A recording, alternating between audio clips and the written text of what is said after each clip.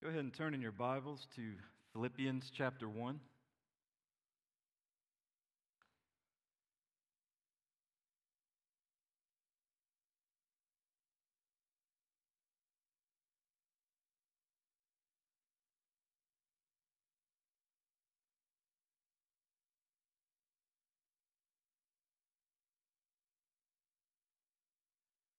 What is the meaning of life? That's the age-old question which has plagued many people. Movies have been made discussing this question. Books have been written. People have traveled all over the world in search of an answer. What is the meaning of life and death? And it pops up in many different forms.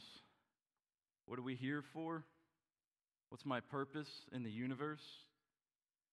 Where are we going? Etc. And on it goes. However, whatever form the question takes, the point is the same. Do my life and my death have any purpose at all? Arthur Schopenhauer was a German philosopher born in 1788, and he is credited with being the first person to explicitly ask this question and to kind of popularize it in an essay he wrote entitled Character. Since a man does not alter and his moral character remains absolutely the same all through his life, since he must play out the part which he has received without the least deviation from the character, since neither experience nor philosophy nor religion can affect any improvement in him, the question arises, what is the meaning of life at all? To what purpose is it played, this farce in which everything that is essential is irrevocably fixed and determined? Schopenhauer is a bit of a pessimist, if you can't tell. But we have all struggled with this same attitude at one point or another. What's the point? Nothing ever changes. No matter what I do, I feel stuck in the same rut. I feel insignificant. My problems are overwhelming. As the preacher says in Ecclesiastes, the dust returns to the earth as it was, and the spirit returns to God who gave it. Vanity of vanities, says the preacher, all is vanity. Have you ever felt that way? And it's easy to fall into these wrong ways of thinking when we take our minds off of what's true. And make no mistake, there are two major obstacles to this. One is our own flesh. We are our own worst enemy, but we have another enemy, Satan. And he is very crafty, and he lures us into a state of complacency and contentment. In the Screwtape Letters, which I've been reading recently, C.S. Lewis writes about a fictional account from a senior demon named Screwtape, and he's coaching a junior demon named Wormwood. This is a fictional story, of course. But he's writing from the vantage point of where the spiritual warfare comes from in our lives. He's trying to tap into what the enemy, how the enemy wants to deceive us. And so in this fictional story, Screwtape is warning Wormwood against causing his human or his patient to go for too big of sins, right? Because this might wake him up to the spiritual realities of life. And so Screwtape says, "You will say these are very small sins, and doubtless, like all young tempters, you are anxious to be able to report spectacular wickedness. But do remember the only thing that matters is the extent to which you separate the man from the enemy." And by enemy, he means God. "It does not matter how small the sins are, provided that their cumulative effect is to edge the man away from the light and out into nothing. Murder is no better than cards if cards can do the trick. Indeed, the safest road to hell is the gradual one, the gentle slope, soft underfoot, without sudden turnings, without milestones, and without signposts." Those are frightening words because there's truth. There's a lot of truth in that. In our culture, it is a much better strategy to keep us comfortable and content. There's other places in the world where that strategy it doesn't work as well. But here in America, where we are rich beyond measure in so many ways. Contentment, complacency is the big risk for us.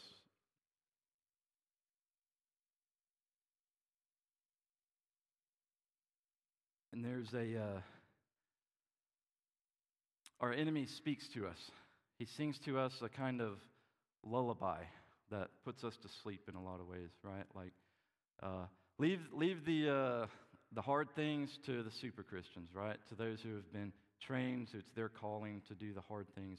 Leave that to them. Like, you're a pretty good person, right? You don't need to risk everything that you have for the sake of possibly offending somebody, losing a job, losing a friendship, right? Our comfort is often our biggest obstacle when it comes to living for Christ, right? And so on this lullaby goes until we drift ever so slightly out into the nothing, and oftentimes we don't even realize it's happening.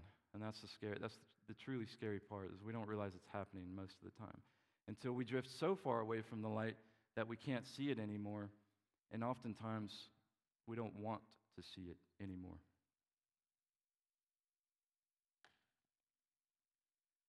What does Jesus say about this drifting away? He says to the church in Ephesus in Revelation chapter 2, I know you are enduring patiently and bearing up for my name's sake and have not grown weary. Good so far. But I have this against you. In spite of what I just said, I have this against you, that you have abandoned your first love, the love you had at first. Remember, therefore, from where you have fallen. Repent and do the works you did at first. You're doing well, but you've missed the most important thing. You've abandoned your first love. And what is the answer? Remember your first love and repent. To the church in Sardis, Jesus says, I know your works. You have the reputation of being alive, but you are dead. Wake up and strengthen what remains and is about to die. They're dead. This has the picture of the heart of the church is dead. The heart stops pumping, but the brain has not caught up to the fact that it's already dead. It just doesn't know it yet. And there's a brief window of period to perform some spiritual CPR and bring this church back to life. But they're going to have to wake up. And to the church in Laodicea, Jesus says, I know your works. You are neither cold nor hot. Would that you were either cold or hot. So because you are lukewarm and neither hot nor cold, I will spit you out of my mouth. For you say, I am rich, I have prospered, I need nothing, not realizing that you are wretched, pitiable, poor, blind, and naked. I counsel you to buy from me gold refined by fire, so that you may be rich. They're lukewarm, they're tepid, they're not good for anything. You might say that they're salt that has lost its saltiness. How many of us are lukewarm this morning? And Jesus says, buy from me gold refined by fire. And if that verse sounds familiar, it should. It should put you in mind of 1 Peter, where he says, he's been talking about the great salvation that we have in Christ. And this is their motivation, their driving force. So in this great salvation, you rejoice, though now for a little while, if necessary, you have been grieved by various trials, so that the tested genuineness of your faith, more precious than gold that perishes, though it is tested by fire, may be found to result in praise and glory and honor at the revelation of Jesus Christ. The Laodiceans have a faith that is man-centered. They're going to have to get uncomfortable. And this sounds a lot like the church in America today. We struggle to pray because we don't feel desperate for anything. We basically have all of our needs met at any given time. And so we struggle to pray for our daily bread because it's already there most of the time. I mean, even at the points we've struggled the most financially, I've never really been concerned that our kids were not going to be able to eat that day. I've never reached that point. We're rich, we're comfortable, we're content, and therefore we're complacent. So we need to remember. Right? So the cause of this lukewarmness is just taking our focus off of our Creator, off of Christ, and we put our focus on us, and we drift away from the Son. So what does it mean for us to be born again, regenerate believers whose lungs are inhaling the oxygen that we didn't create, whose heart is beating, pumping blood throughout our bodies, causing us to live by the will of God? What does the one who created all things and in whom all things live and move and have their being expect from us while we are here on earth? And the first thing is to awake, O sleeper, and arise from the dead, and Christ will shine on you. We have to wake up. We have to wake up and repent, and what's the promise if we do that? Christ will shine on you. Right? And then we need to learn the lesson that Paul has for us today in our text, Philippians 1:21. For to me, to live is Christ, and to die is gain. Now let's pray before we get into this. Father, this is a weighty text. It's heavy. It's very familiar to us in a lot of ways, and in a lot of ways, that's the problem. We're too familiar, we're too comfortable, we're too complacent with this text. We've heard it in many verses like it over the years, and we've just grown almost numb to the implications without realizing it. I pray that you would break up the hardened soil in our hearts, Father, and help your word take root anew this morning. Help us to remember our first love. Keep me from error this morning, Lord. May you be glorified in this place. Amen. All right. So what is the meaning of life? To worship Christ in all that you do. To worship Christ in all that we do. And it really is that simple. It's that simple. Worship Christ. Glorify Christ. You can say it in many different ways, but the point is the same. To make much of Christ. To magnify Christ. To exalt Christ. Your life here on earth as a Christian is to glorify Christ in everything that we do. And it's simple. It's simple to hear it. It's simple to understand the words. But the implications are immeasurably deep. And of course, there's more we could say on the subject, but there's not less than this. To worship Christ in all we do is the purpose of our life. From the New City Catechism, question number 1. What is our only hope in life and death? Answer, that we are not our own, but belong body and soul, both in life and death, to God and to our Savior, Jesus Christ. And that comes from Romans 14:7-8. For none of us lives to himself, and none of us dies to himself. For if we live to the Lord. And if we die to the Lord. So then whether we live or whether we die, we are the Lord's. In his letter to the Philippians, Paul is writing from a prison cell. Right? He doesn't know what's going to happen. He doesn't know what's going to happen in his life. He doesn't know what's going to happen to him. Is he going to be executed? Is he going to be set free? He has no idea. And as he's writing to encourage the Philippians to live out their Christian lives with joy, he gives us some insights from his own struggles. And what is Paul's struggle from his prison cell? Is he struggling with anger at God for circumstances? Is he upset that God has let him be imprisoned? Right, he's just following God's calling on his life. Is he feeling hopeless, used, abandoned, disillusioned? Paul is torn between two conflicting desires. He doesn't know whether to hope for rescue or execution. He wants to labor for the church, but as he's sitting in his cell, he realizes maybe more than any other time in his life, or once again, because he suffered quite a bit in his life, that he's so close to eternity. He's one word away from eternity. As he sits in his cell and he thinks over his life, he just wants to see Christ face to face, and he's so close. He can almost reach out and touch him at this point. And he longs to go home. And you can feel the desire in his words. In Philippians 1:22, if I am to live in the flesh, that means fruitful labor for me. Yet which I shall choose, I cannot tell. I am hard-pressed between the two. My desire is to depart and be with Christ, for that is far better. But to remain in the flesh is more necessary on your account. You hear the battle? I want to go home, but you need me. Do we feel that pressure?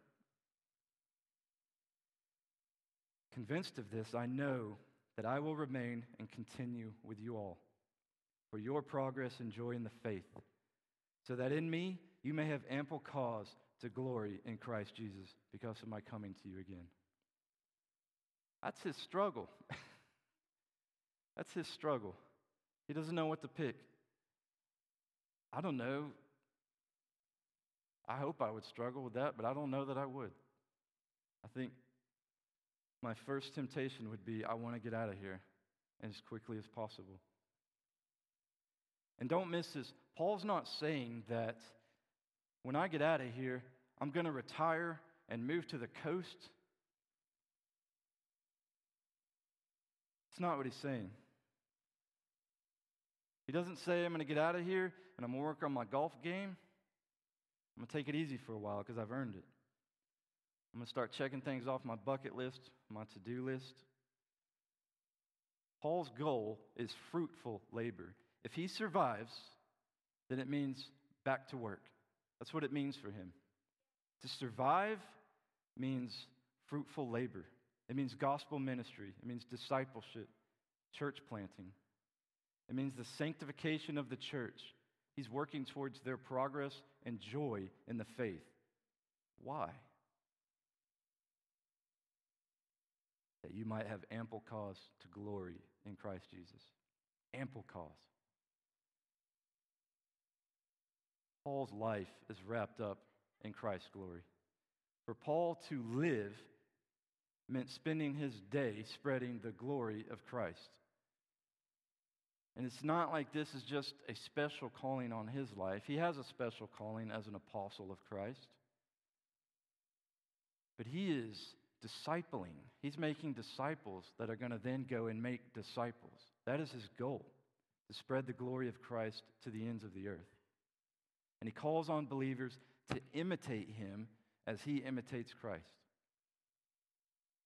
That's what disciple making is. And we also bear the name of Christian, don't we?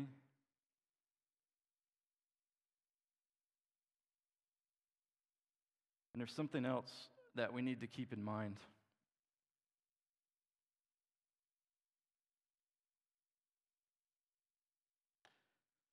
There's something else we need to keep in mind. And it often gets overlooked. We talk about as Christians that Christ has died for us. Christ has died for you. And that's true. That is 100% true. But we cannot forget that if we are born again believers in Jesus Christ, that you died with Christ. Christ died for you, and you and I died with Christ. We look at Galatians 2:20. I have been crucified with Christ. It is no longer I who live, but Christ who lives in me. And the life I now live in the flesh, I live by faith in the Son of God, who loved me and gave himself for me. It's no longer I who live. It's no longer Paul who lives. If you're a Christian, it's no longer you who live. The gospel changes us from the inside out. The old self is crucified with Christ. We are ransomed from sin and death. We are redeemed, purchased with the precious blood of Christ. We are no longer our own. And if you could spend any time talking to people, even within the church, Christians don't understand this a lot of times. A lot of times, Christians are the ones missing this point. You were bought with a price, so glorify God in your body. You were bought, you were purchased. Romans 6:3. Do you not know that all of us who have been baptized into Christ Jesus were baptized into his death? We go through baptism, the symbol. You go into the water, you go into the grave, you die in a death like Christ. You come up out of the water, you come up out of the grave, raised to new life in Christ. We forget that.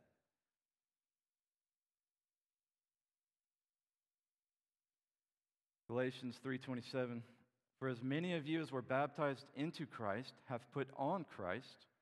There is neither Jew nor Greek, there is neither slave nor free, there is no male and female, for you are all one in Christ Jesus. Now, this is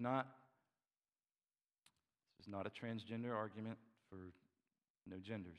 What this is that your identity is primarily Christ.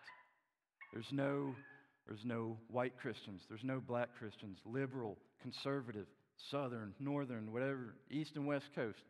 There's none of that. There's Christ. That's our identity. And that's where we mess up so often. That's where we lose our focus. Jesus paid a high price for you and me. A high price. And when we believe in him with genuine faith, we spiritually die with him. The old self passes away. But he doesn't stop there. So the old self has spiritually died in Christ, but the new self has been spiritually raised with Christ. Colossians 3:1-4. If then you have been raised with Christ, seek the things that are above, where Christ is, seated at the right hand of God. Set your minds on things that are above, not on things that are on earth. For you have died, and your life is hidden with Christ in God. When Christ, who is your life, appears, then you also will appear with him in glory. It's almost like you don't really appear until you see Christ face to face. He appears. Are we getting it? Are we getting it? We got to stop thinking that we are the center of the universe, that the sun revolves around us. The sun doesn't revolve around us. We revolve around the Son of God, not the other way around. The new creation no longer seeks things that are of the world. The new creature has a renewed heart, a renewed mind. The new creature sees his life or her life through eternal lenses. And you can tell that this is where Paul's mindset is. As he sits in this prison cell debating these two outcomes and which one he prefers, this is his mindset. He's thinking eternal. Even when he's thinking about remaining in the flesh, his goal is to help the church grow in sanctification. He no longer thinks in terms of my life. Paul's only reason to remain in the flesh, to remain alive, is to the glory of Jesus Christ.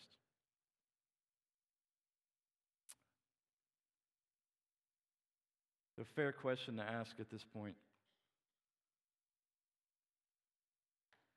Does Paul practice what he preaches? What does living for Christ look like in Paul's life? Are his unfortunate circumstances going to derail his faith? Philippians chapter 1, verse 12. I want you to know, brothers, that what has happened to me has really served to advance the gospel, so that it has become known throughout the whole imperial guard and to all the rest that my imprisonment is for Christ. And most of the brothers, having become confident in the Lord by my imprisonment, are much more bold to speak the word without fear. The gospel is moving throughout the whole prison system. Now, a lot of us in this situation would think it justified to take a little break here and to think about ourselves for a while. He's not moping around. He's not having a pity party.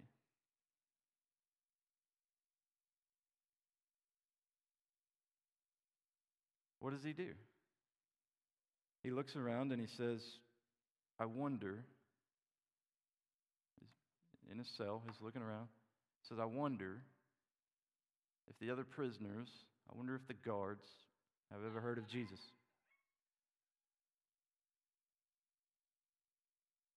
That's amazing. And he gets to work. What about his reputation? Surely Paul cares about his reputation. He had a very good reputation at one point. Surely that would be traumatic for this Hebrew of Hebrews. Philippians 1:15. Some indeed preach Christ from envy and rivalry, but others of goodwill. The latter do it out of love, knowing that I am put here for the defense of the gospel. The former proclaim Christ out of selfish ambition, not sincerely, but thinking to afflict me in my imprisonment. Thinking to afflict him. Imagine what that gospel message sounded like. So what then? Only that in every way, whether in pretense or in truth, Christ is proclaimed, and in that I rejoice. I rejoice. Really, Paul? You got people using your imprisonment as an opportunity to get a leg up on you, as an opportunity to attack you personally, and all he cares about is that Christ is proclaimed. He's not concerned about Paul. As far as he's concerned, Paul is dead. He's died with Christ. In his mind, he no longer lives. Christ lives in him. So it's almost like they're one and the same goal, because his life is no longer important. It's Christ living through him, and it's that reputation, it's that matters. His top priority is the glory of Christ. How does he do this? Philippians 4:11. For I have learned, in whatever situation I am, to be content. I know how to be brought low, and I know how to abound. In any and every circumstance, I have learned the secret of facing plenty and hunger, abundance and need. I can do all things through him who strengthens me. I can do all things through Christ who strengthens him. Now, we've heard this verse abused a lot in our culture. We've heard, our football teams can win, right? We can do all things through Christ who strengthens. That's not what he's talking about. He's talking about I can glorify Christ in whatever circumstance I am in. If I'm struggling, if I'm doing well, if I'm hungry, if I'm full, my circumstances do not dictate my purpose in life. And that's how you and I are supposed to live our lives every day, every single day. Whether it's at work, in our neighborhoods, at the grocery store, at home with a bunch of rowdy children, wherever it is, wherever we find ourselves. And the world tells us, right, to live like every day might be your last. Take advantage of the time. Carpe diem, seize the day, right? And I think Paul would agree with that, but I think he would mean something very different. Our time here on earth is limited. It's the blink of an eye in scope of reality, right? So yes, seize the day. Live like today might be your last, but not how the world would have you do it, seeking every pleasure, right? The glory of Christ. This might be your last opportunity to talk to your neighbor, talk to a loved one, to share the gospel with them. To live is Christ. Paul doesn't stop here, though. He's given us enough to think about in this short verse. But he doesn't stop there. Because remember, his first desire is not to stay here on earth. His first desire is to depart and be with his Lord. Because that is, in his words, far better. Right? To live is to live in the power of Christ for the glory of Christ. But to die is gain. Gain. The purpose of our life and death is to show Christ's worth over all this world has to offer. So I think it goes without saying, but I'll say it anyway. Paul is not suicidal. He's not contemplating suicide. If he wanted to die, all he'd have to do is just try and escape, because the Roman guards would have happily assisted him into eternity, right? Because if you let a prisoner escape, your own life was forfeit most of the time. And so, if he wanted to die, he really could have made it happen. All right. Paul is trying to decide what to hope and pray for. Right? A temporary release back into the world, or an eternal release to his home, his true home. So when he talks about departing to be with Christ, it's because that's where Paul's heart is. That's where his desires are with his Lord and Savior, right? Is that how we are? Is that how we would characterize our own desires? That we're anxious to leave this world behind, all that it has to offer, to be with Christ? I don't know. Or are we like, I've still got stuff to do here. I've got more I want to do. I've got more I want to accomplish. I've got more I want to see. All right, there's nothing wrong with living the life that God has given you, blessed you with. But our greater desire should be to be with our Savior. Right? Paul is hard-pressed between the two options. Are we? Are we hard-pressed? Or do we feel pressed at all? It's not that death isn't scary. I think any reasonable person would say that death is scary. The process of dying is scary. Right? Paul didn't have some sick pleasure about pain and suffering, but he knows something, that the last enemy to be destroyed is death. The last enemy. It's the last obstacle to his full joy. The only thing in between him and the fullness of joy that he's anxious for.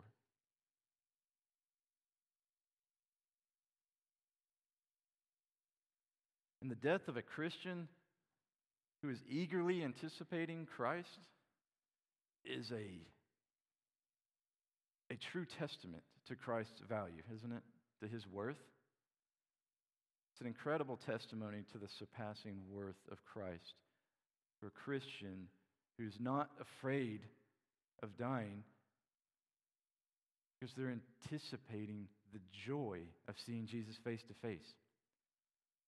There's nothing in the world that they desire more.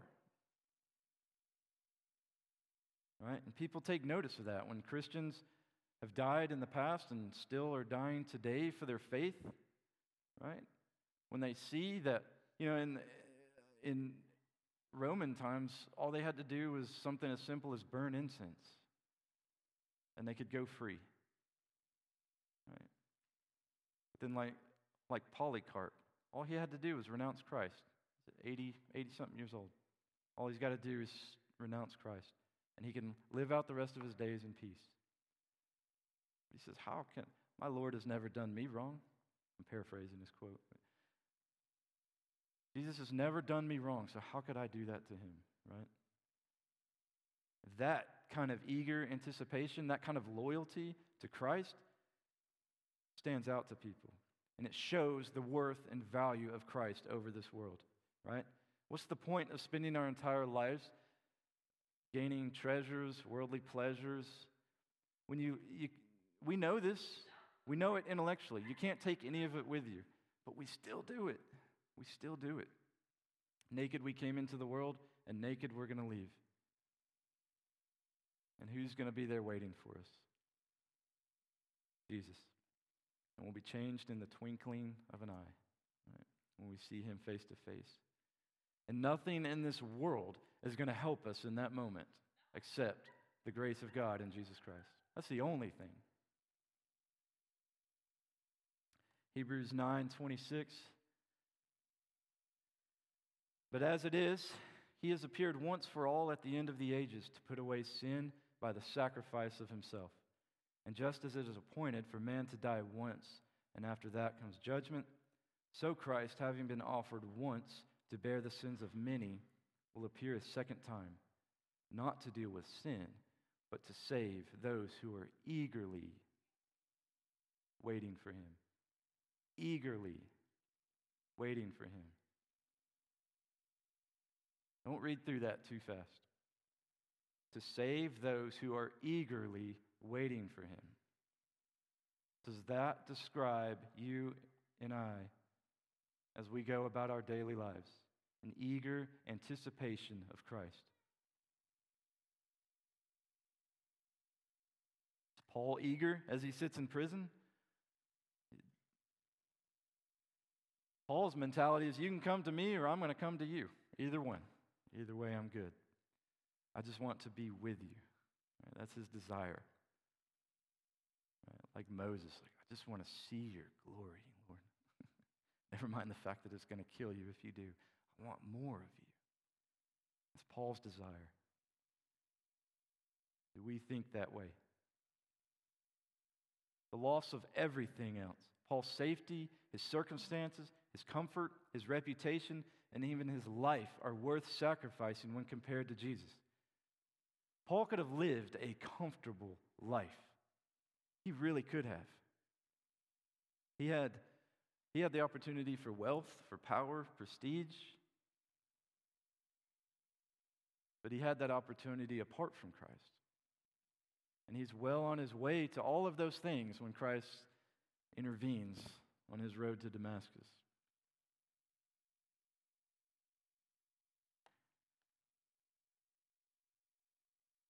But Paul, look at Philippians 3:4-6. Though I myself have reason for confidence in the flesh, if anyone else thinks he has reason for confidence in the flesh, I have more.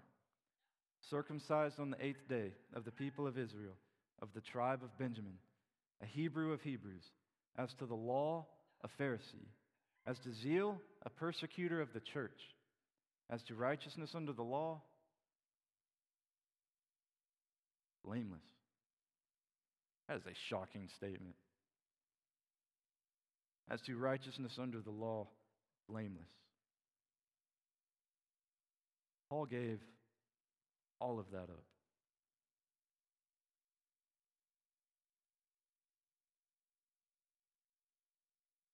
Would we say that? Righteousness under the law, blameless? At any point in your life, would you ever say that about yourself? Paul gives it all up, and he has more reason to be confident than most of us. So the question is, why? Right? In spite of all he could have had in life, look at 2 Corinthians 11:22. With far greater labors, far more imprisonments, with countless beatings, and often near death. 5 times I received at the hands of the Jews the 40 lashes less one. 3 times I was beaten with rods. Once I was stoned. 3 times I was shipwrecked. A night and a day I was adrift at sea, on frequent journeys, in danger from rivers, danger from robbers, danger from my own people, danger from Gentiles, danger in the city, danger in the wilderness, danger at sea, danger from false brothers, in toil and hardship, through many a sleepless night, in hunger and thirst, often without food, in cold and exposure, and apart from other things, there is the daily pressure on me of my anxiety for all the churches. That fruitful labor he's talking about. Top of everything, I think about the week I had leading up to this sermon. And I think of the pressures Paul had on him with his daily anxieties for all the churches.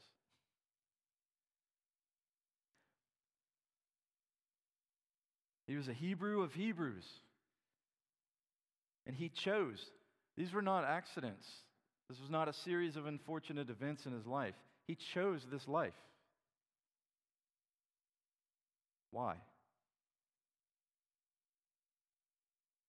What would cause a person to suffer, toil, go hungry, be beaten again and again and again?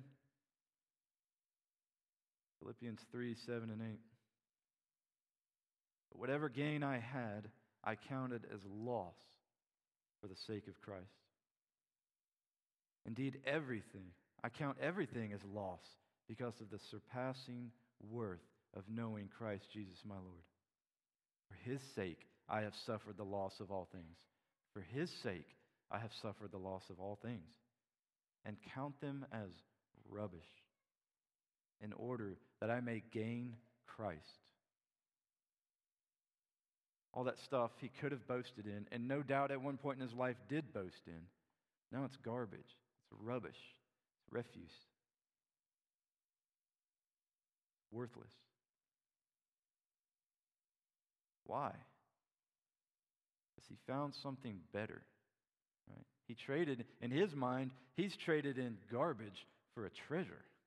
Right? Do we see it that way? And he didn't give up his old life grudgingly. That's really remarkable. He didn't give it up grudgingly. He didn't say, fine, Jesus, take it. Fine, woe is me. Feel sorry for me. Compared to his old life, compared to what he has found, his old life is worthless. It's rubbish because of what he gained, because of what he found. And we have to see Jesus in the same way, or we are going to lose the purpose of our lives. We're going to lose the meaning of our lives and our death if we lose sight of Christ. If we start focusing on my life, my identity, what I want, what I desire, we're going to lose sight of Christ.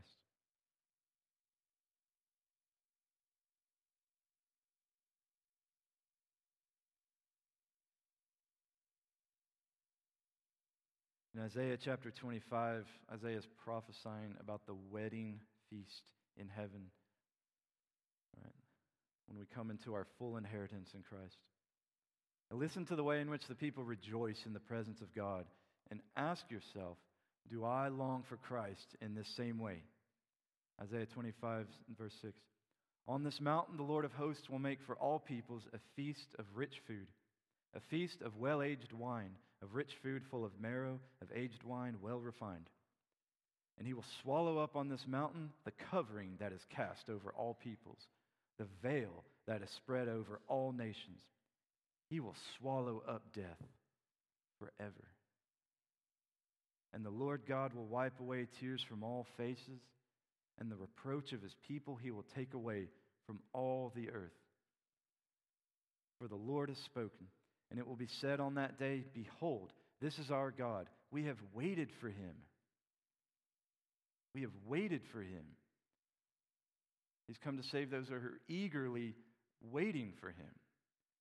This is our God. We have waited for him that he might save us. This is the Lord. We have waited for him. Let us be glad and rejoice in his salvation. Are we? Or do we get distracted? This is God coming to be with his people forever, right? There's no sun in heaven. There's no temple in heaven. You don't need them. You don't need those things anymore. Those things point to a reality that is now here and present. God is going to be with his people. Relationship fully restored. No more sin, no more pain, no more death, no more sorrow. All of eternity. Whatever they sacrificed in life was insignificant next to that reality. Suffering is not insignificant. But next to that reality, it is small. They gained the one who created them, who made them, and the one whom they were made for. You cannot find your purpose in life apart from the one you were made for. And the question for you and I, are we anticipating that day with the same longing in our hearts? Does the anticipation of that day change what you're going to do this coming week? It should. That's what's driving Paul here. As he anticipates and wrestles with these competing desires to help the church, to build up the church, to spread the glory of Christ to the nations, or to go home and to be with Christ. They're both good, but one is far better. To die is gain, and how we meet our death reflects how much worth we place on Christ. It reflects the value that we put on Christ. And the world sees that. Our neighbors, our friends, our family see that. And it might mean physically dying, but there's a lot of ways every day that we die to self that look much less glorious and heroic. It could be changing a diaper, answering a phone call when you're tired and don't want to. It could look like a lot of things.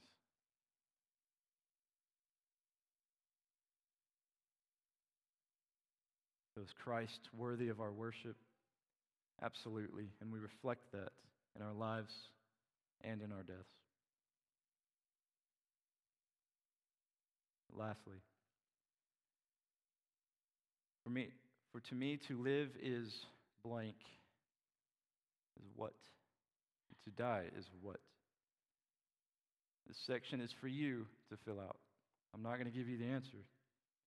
How are you going to answer the question? What is it you live for? What is it your family lives for? And what is it that Poplar Springs Baptist Church lives for? What does death mean to you? Does it bring up feelings of fear, guilt, uncertainty? Or like Paul, can we say with convictions in our heart, yes, to live is Christ. And yes, dying is painful, but it's gain. It's victory.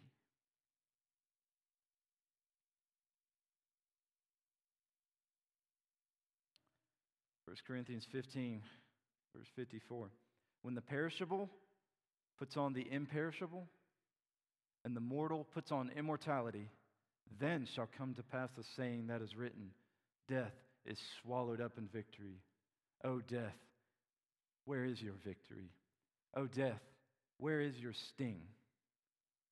The sting of death is sin, and the power of sin is the law. But thanks be to God who gives us the victory through our Lord Jesus Christ. Let's pray. Oh Lord, help us. This short verse is weighty and it is deep. Help us, therefore, to understand what it means that you are victorious over sin and death. What does that mean? What does that mean for our lives? What does that mean for Monday morning or this afternoon? Help us understand that our old self has died. Our old identity is dead. It no longer exists. If we are in Christ, if we are born again, we have a new identity in Christ. Our life is hidden in Christ. And I pray, Father, that you would help us to leave here and live and die as if we really believe that you are worthy of glory and honor and power, and that to be with you is indeed gain. It's a great victory, and it's better than anything we can have on this earth. And it's in Jesus' victorious name that I pray. Amen.